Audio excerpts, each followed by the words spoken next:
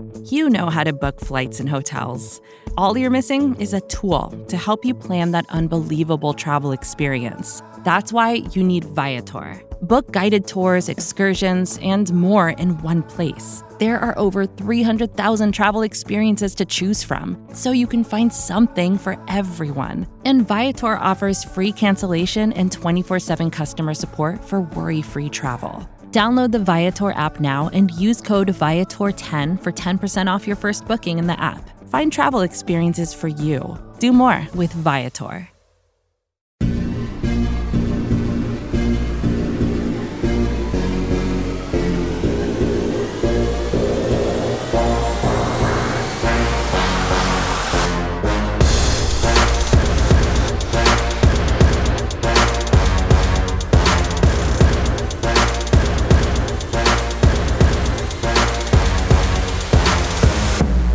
Welcome back, folks, here on the first mailbag episode of the off-season of the Chris and Joe Show. We're getting back into just doing shows, Chris and I. Over the off-season, we're going to be doing mailbags. We're also going to be hitting on specific topics that we want to discuss and elaborate on, project maybe some interesting things that we think can happen during the New York Giants season. I am Joe DeLeon, joined by Chris Pflum. Make sure you hit that subscribe button, folks. Leave us a 5-star review if you enjoy listening to the show. And also head to bigblueview.com to find tons of fantastic New York Giants content. So we've got 4 questions today, Chris, that we're going to get into. Thank you for the 4 people that sent in these great questions. Going forward, if you have a question, don't hesitate to email it to us. You can also send us a direct message. You can send me a DM at Joe DeLeon. You can DM Chris at RaptorMKII. I know last season I had a ton of people send me DMs during the season, and we weren't doing a mailbag. And I try to respond to as many people as I can. It sometimes is easy to miss people in the message requests. But if you have a question, I will try to get back to you, and we will do whatever we can to answer it on the next round of mailbag questions. So, Chris, let's get to this first one here from our cuz on Instagram. Let's say Tony wows us right out of the gate. Who's the third receiver, Shep or Slayton? So I think we need to start off by saying here, I don't know if it's as simple as just who's the third receiver, because I think if Tony does really well, they're just going to plop him in the slot, and he's going to take all of his reps out of the slot. It's more of a question of, all right, who's the second outside receiver? Yeah, and I think just looking at that question, the initial gut reaction is Sterling Shepard, of course, because he is really the Giants' most reliable receiving option. You know, he really doesn't drop the ball. He runs fantastic routes. He's tough, and unless he is injured, he's going to be out there making plays and making sure the offense stays on schedule. However, if Tony becomes that explosive slot receiver that I think the Giants are kind of envisioning, well, then Sterling Shepard isn't that great out wide. You know, I thought maybe he could develop into an Antonio Brown type wide receiver, but that just never really materialized for him.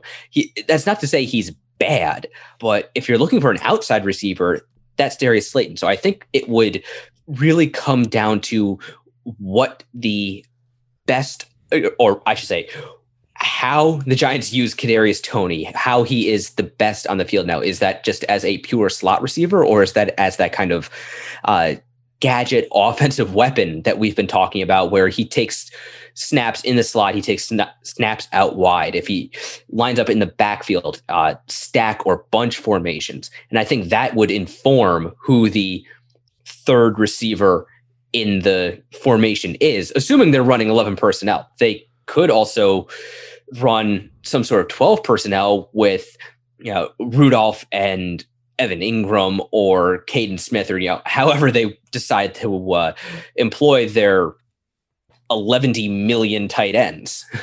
Right. I think you hit the nail on the head in the sense that it's not easily saying, oh, Kadarius Toney's playing really well, he's going to be on the field all of the time as if he blows up in the first few games. I think it's more so we're going to see similar alignments to what we saw last season, except Kenny Golladay is going to be playing that X spot. We're going to have Slayton probably playing primarily the opposite outside receiver. Sterling Shepard has consistently been that slot player. I really think even if Kadarius Toney explodes and has a couple big games in the first half of the season, he's probably still going to be just deployed with more snaps in a multitude of ways. I really think that they're just going to try and find him ways to get on the field. They're going to move him around. I wouldn't rule out him coming out of the backfield because we saw that happen when he was at Florida. But I just don't think it's easy as saying like, oh, Sterling Shepard and Slayton are going to be competing to be the other guy. Toney's going to be playing all of the reps in the slot. I think Toney, the way that he is as a player, and especially as a rookie in a veteran group, is probably going to be moved around a little bit until they really designate and figure out how they're going to use him for his career with the Giants. Yeah, and the one thing we didn't mention is, and we did mention this when we talked about Toney with Nick Filato, is what if the Giants actually break out some 10 personnel, some 4 receiver sets? Then we could see Toney and Shepard both playing inside, then Golladay and Slayton outside. And this is counterintuitive to the old school mentality that the Giants love to show. But those really light personnel packages are actually really good for running the ball, which is what the Giants want to do. They really want that to have a run-first offense.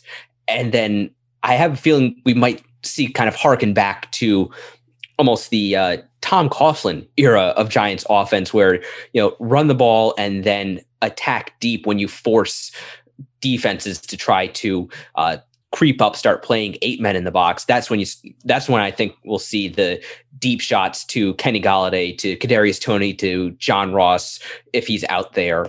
And, we could see some, as a modern take on that, 10 personnel to force defenses to get small, and then you run the ball on those small dime packages. Right. That's another thing too here is if you have a group where everybody's playing well cohesively together, and that doesn't necessarily mean all 4 guys are over 75 yards a game and over 6 or 7 receptions a game. Like, that's overly optimistic, but maybe Kenny Golladay emerges as that elite go-to player that we're hoping, and he's consistently around 80, 90 to 100 yards a game.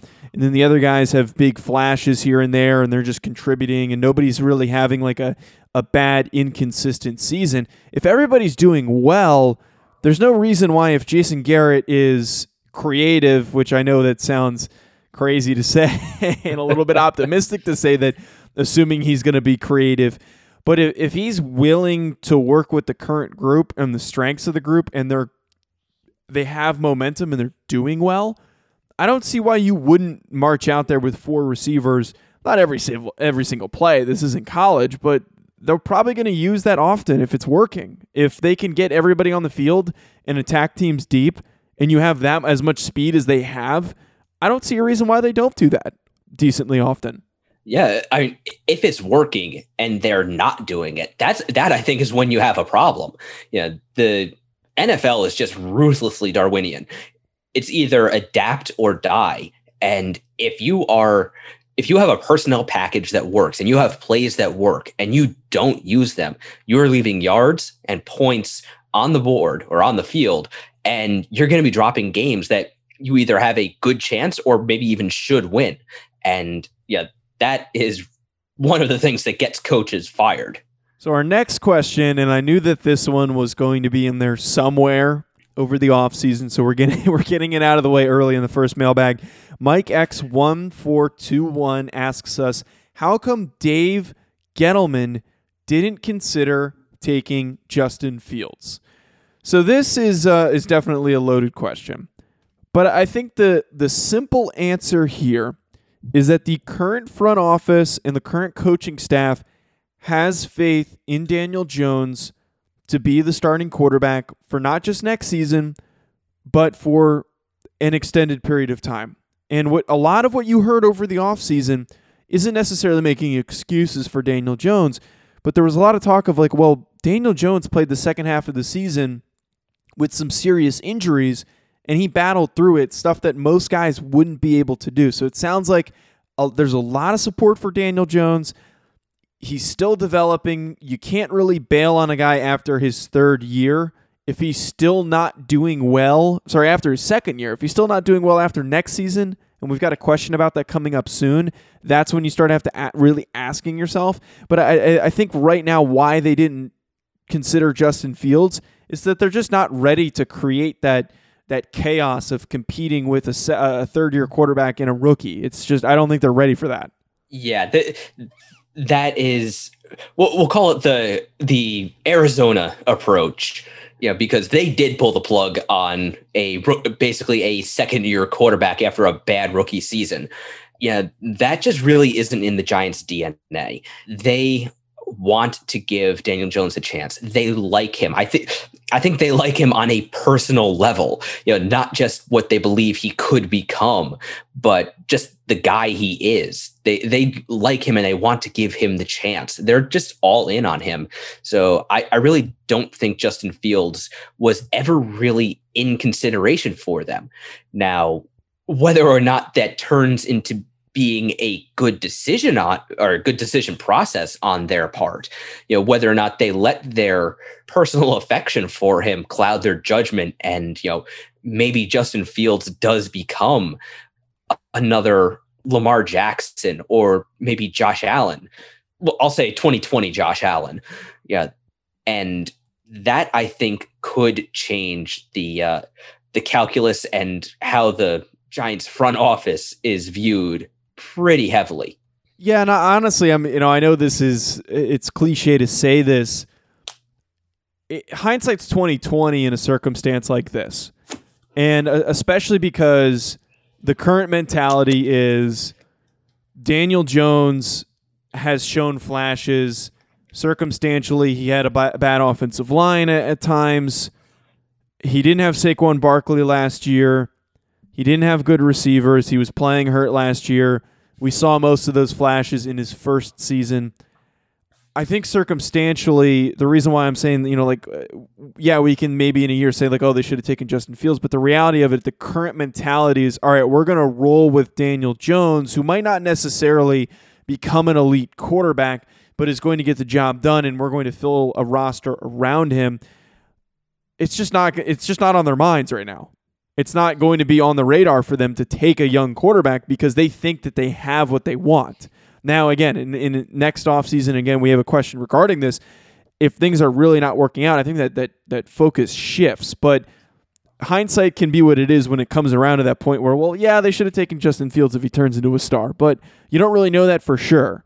Guys bust all the time in the first round. So if you think you have what you have currently, and you think that Daniel Jones is going to be a consistent above average to at least, I keep saying the Ryan Tannehill kind of type player. If you think that you currently have that, there's no point in drafting another guy if you're unsure of the projection of Justin Fields. And I know there's just so much hindsight that comes into this. It almost seems a little crazy to talk about after the draft, but I don't think that there's really much that comes into it other than the fact that they were, Daniel Jones, they think is their guy right now. Yeah, and that is the tricky part of all this, because with Justin Fields, you just have his college tape, and he has a lot of really good college tape. He has some incredible efficiency and just tons of plays, tons of points, and very, very few turnovers at Ohio State. But we don't have any idea of what he's going to be as a professional quarterback. We do have an idea of at least what Daniel Jones is. So you have to weigh what he is and what you think he could be against a guy where you don't know what he is, and your best guess, your best projection of what he could be. Now, especially when the weight of the former Daniel Jones being your guy, that is Dave Gettleman's guy. He is the quarterback that Dave Gettleman drafted. He is the highest quarterback Dave Gettleman ever drafted. He didn't draft Cam Newton. He drafted Kyle Lauletta, but that was the 4th round. Daniel Jones is Dave Gettleman's guy, and he's going to give him every chance he can. Now, the flip side of that is they have taken away pretty much all of the excuses if Daniel Jones doesn't take that next step forward this year. So speaking of him taking that next step or not taking that next step, we've got a good question about the 2022 quarterback class. We're going to get to that really shortly after this quick commercial break. Vacations can be tricky. You already know how to book flights and hotels, but now the only thing you're missing is, the actual travel experience. Because is it really a vacation if you're just sitting around like you would at home? You need a tool to get the most out of your time away. That's where Viator steps in. You can book guided tours, activities, excursions, and more in one place to make your trip truly unforgettable. Viator has over 300,000 travel experiences to choose from. Everything from simple tours to extreme adventures and all the niche, interesting stuff in between. So you can plan something that everyone you're traveling with will enjoy. Real traveler reviews give the inside scoop from people who already been on the experiences you're considering, so you can plan with confidence. Free cancellation helps you plan for the unexpected. And 24/7 customer support means you can travel worry-free. Download the Viator app now and use code Viator10 for 10% off your first booking in the app. Find travel experiences for you. Do more with Viator. Support for this show comes from Sylvan Learning. As a parent, you want your child to have every opportunity, but giving them the tools they need to tackle every challenge, that takes a team. Now more than ever, educational support tailored exactly to what your child needs can make all the difference. That's why parents have trusted Sylvan Learning for 45 years as the ultimate teammate in their child's educational journey, instilling in them a love for learning and a passion for reaching the next level. And Sylvan's Insight Assessment can identify gaps in learning and areas that could be of concern for your child. It's a 360-degree view into your child's learning that you can't find anywhere else, and helps ensure that your child didn't miss something in school that might put them at a disadvantage in the future. And right now, it's the best price of the year at $29. Go to sylvan29.com to learn more and get your child's assessment for only $29. That's SYLVAN29.com. So right now, Chris, I think it's pretty safe to say that if we're being optimistic, we're hoping Daniel Jones doesn't have to turn into Josh Allen, but has that progression towards being a good starter, somebody who you have confidence in, and you're not worried about replacing him after his third season. We're not hoping for Mitchell Trubisky being what Daniel Jones turns into, where he ends up on another team after his rookie deal is done, and he just progressively gets worse and worse. You decline that fifth-year option. That's what we're not hoping for. But in that negative circumstance, we have a good question here that I think is worth recognizing. And we talked about this stuff even last season when Daniel Jones was struggling. So might as well take a shot at the 2022 quarterback class. Josh9_5 asked us, who are some good quarterbacks on the radar for next year's draft if New York did kick out DJ because of performance? So this is a pretty loaded 2022 group, which does benefit the Giants if they end up picking in the top 10. And hypothetically, if things don't go well for the Bears and that first round pick ends up being a decent pick and they want to go quarterback, that also is going to help them circumstantially. But the one key thing here that you hear a lot and you're going to continue to hear is that there's not necessarily a key top player like Trevor Lawrence whose head's above everybody else, but there are going to be like 10 or so guys who throughout the college football season are going to be in the mix. It'll dissipate and will be a little bit more clear, but there's a lot of depth to this class that is going to really benefit the Giants if they're in that position to possibly take a quarterback. Yeah, and I'd just like to start by thanking Josh for giving us a chance to talk draft before January, or last year we got an early start on it, but that was some special circumstances. So just thank you for that. Yeah, like you said, this is it looks like it's going to be a good and deep quarterback class. Just the other day, Mark Schofield actually put out a really good primer on the upcoming quarterback class. So I'd encourage everybody to go out and give that a read. I would say the two big ones to keep an eye on, the two biggest names are going to be Sam Howell out of UNC and JT Daniels out of Georgia. Daniels, I think, is going to definitely be high on the NFL's radar because he's out of Georgia, SEC school. If he can play well, play at a really pro-ready level in the SEC, that is almost a golden ticket to the NFL. But also his background, he was the same high school recruiting class as Trevor Lawrence and Justin Fields. And he was the third quarterback in that class, right behind those two.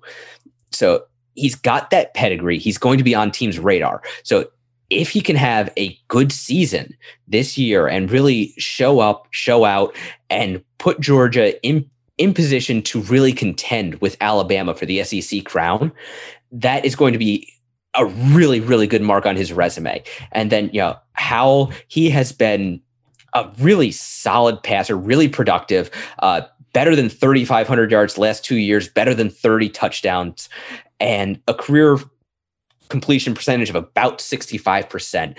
So he's got the accuracy, he's got the efficiency, he's got the production for all of that. So that, I think, is going to really appeal to NFL teams. But like you said, this is a really deep class, and there's going to be guys all over the place. And we might not even have an idea of who the top or second or third. There will probably be guys coming out of this season that we are just not expecting right now, like a Zach Wilson. And honestly, you're talking about some guys that could possibly pop up. You named two more polished guys. I mean, Sam Howell is a little bit more accuracy based. He doesn't necessarily have a big arm. There's some comparisons to Baker Mayfield in there, which is very easy to do because they both are not super big and have facial hair and are very pale.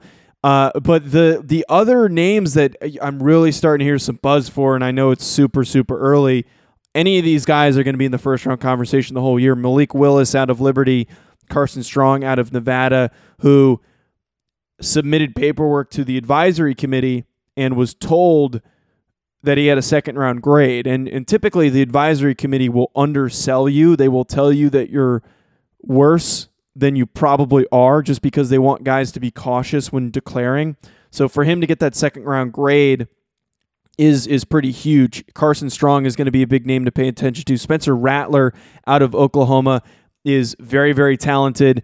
He has the traits that everybody gets obsessed with at this time of year, which is being able to throw off platform, having a quick trigger release. That just those guys in general, I think, plays into that really, really talented top 5 group of this 2022 class. And there's just going to be a lot of shuffling, like Jaden Daniels out of Arizona State. I know that some people are very high and low on him. He's somebody to keep an eye out for. You can also, potentially draw attention to Desmond Ridder, who was a consistent player last year for Cincinnati. Many people thought that he was going to declare, but he's probably going to be more of a middle round guy. And then Keaton Slovis from USC, and I know that there's always going to be some negative draw when talking about USC quarterbacks. There's a lot of people who really like Keaton Slovis and think that he might be able to, I know we could say this every single year with a new USC quarterback, but might be able to break that mold of actually being worthy of being drafted high. So there are a lot of guys in the mix here that I think, maybe if the Giants are picking around 20 and the season goes better than they expected, but they're really not okay with Daniel Jones, kind of like what happened with Mitch Trubisky when they made the playoffs over the past couple of years, where they've done well, but Trubisky's played like crap because he was supported by a really good defense. If it comes down to that, they could still probably get a talented guy to create some competition in that quarterback room.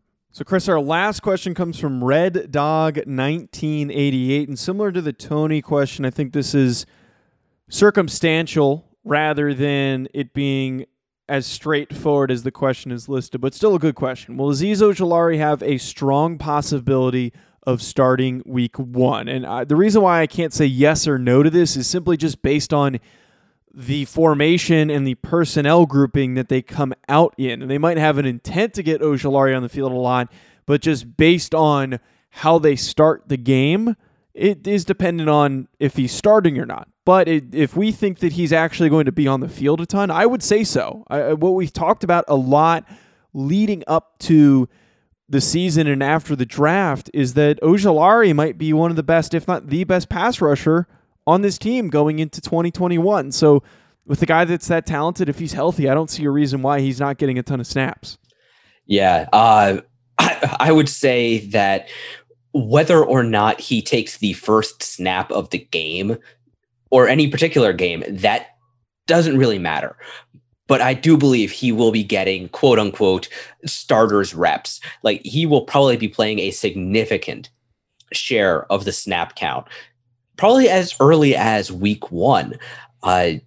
He fell because of, various potential medical concerns and, maybe questions about his pass rushing arsenal right now, because he does, as we talked about a bunch with Nick, he really only has one move right now coming out of college. And that does make things kind of easy for NFL caliber offensive linemen.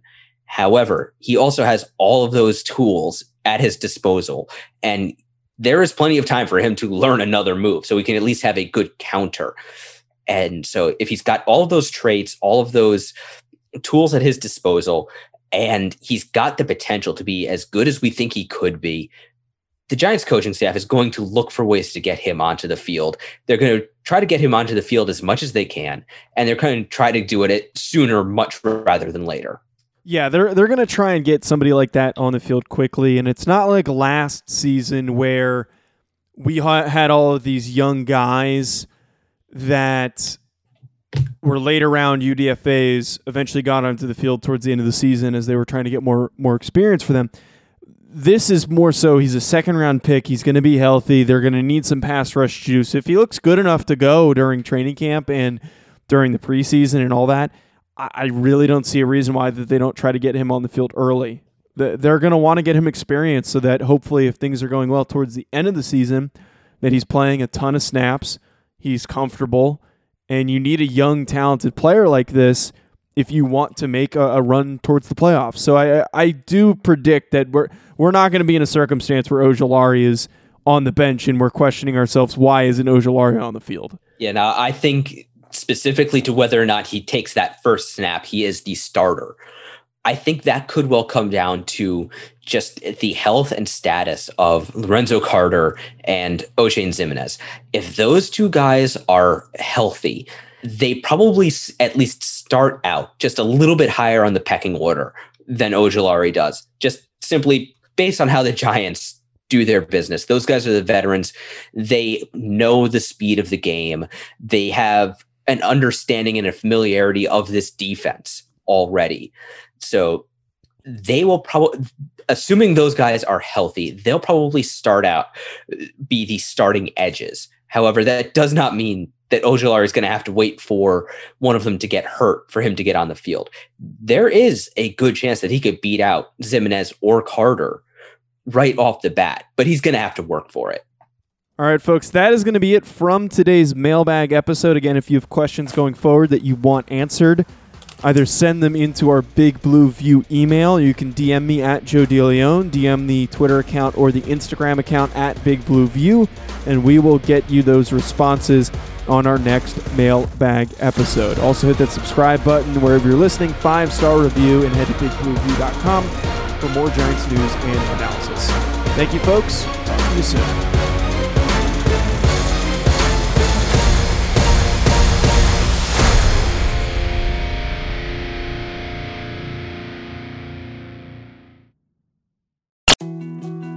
More to-dos, less time, and an infinite number of tools to keep track of.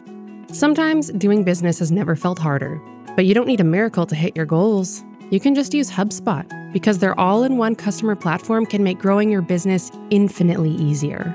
Imagine this: high-quality leads, fast closing deals, wildly happy customers, and more benchmark-breaking quarters.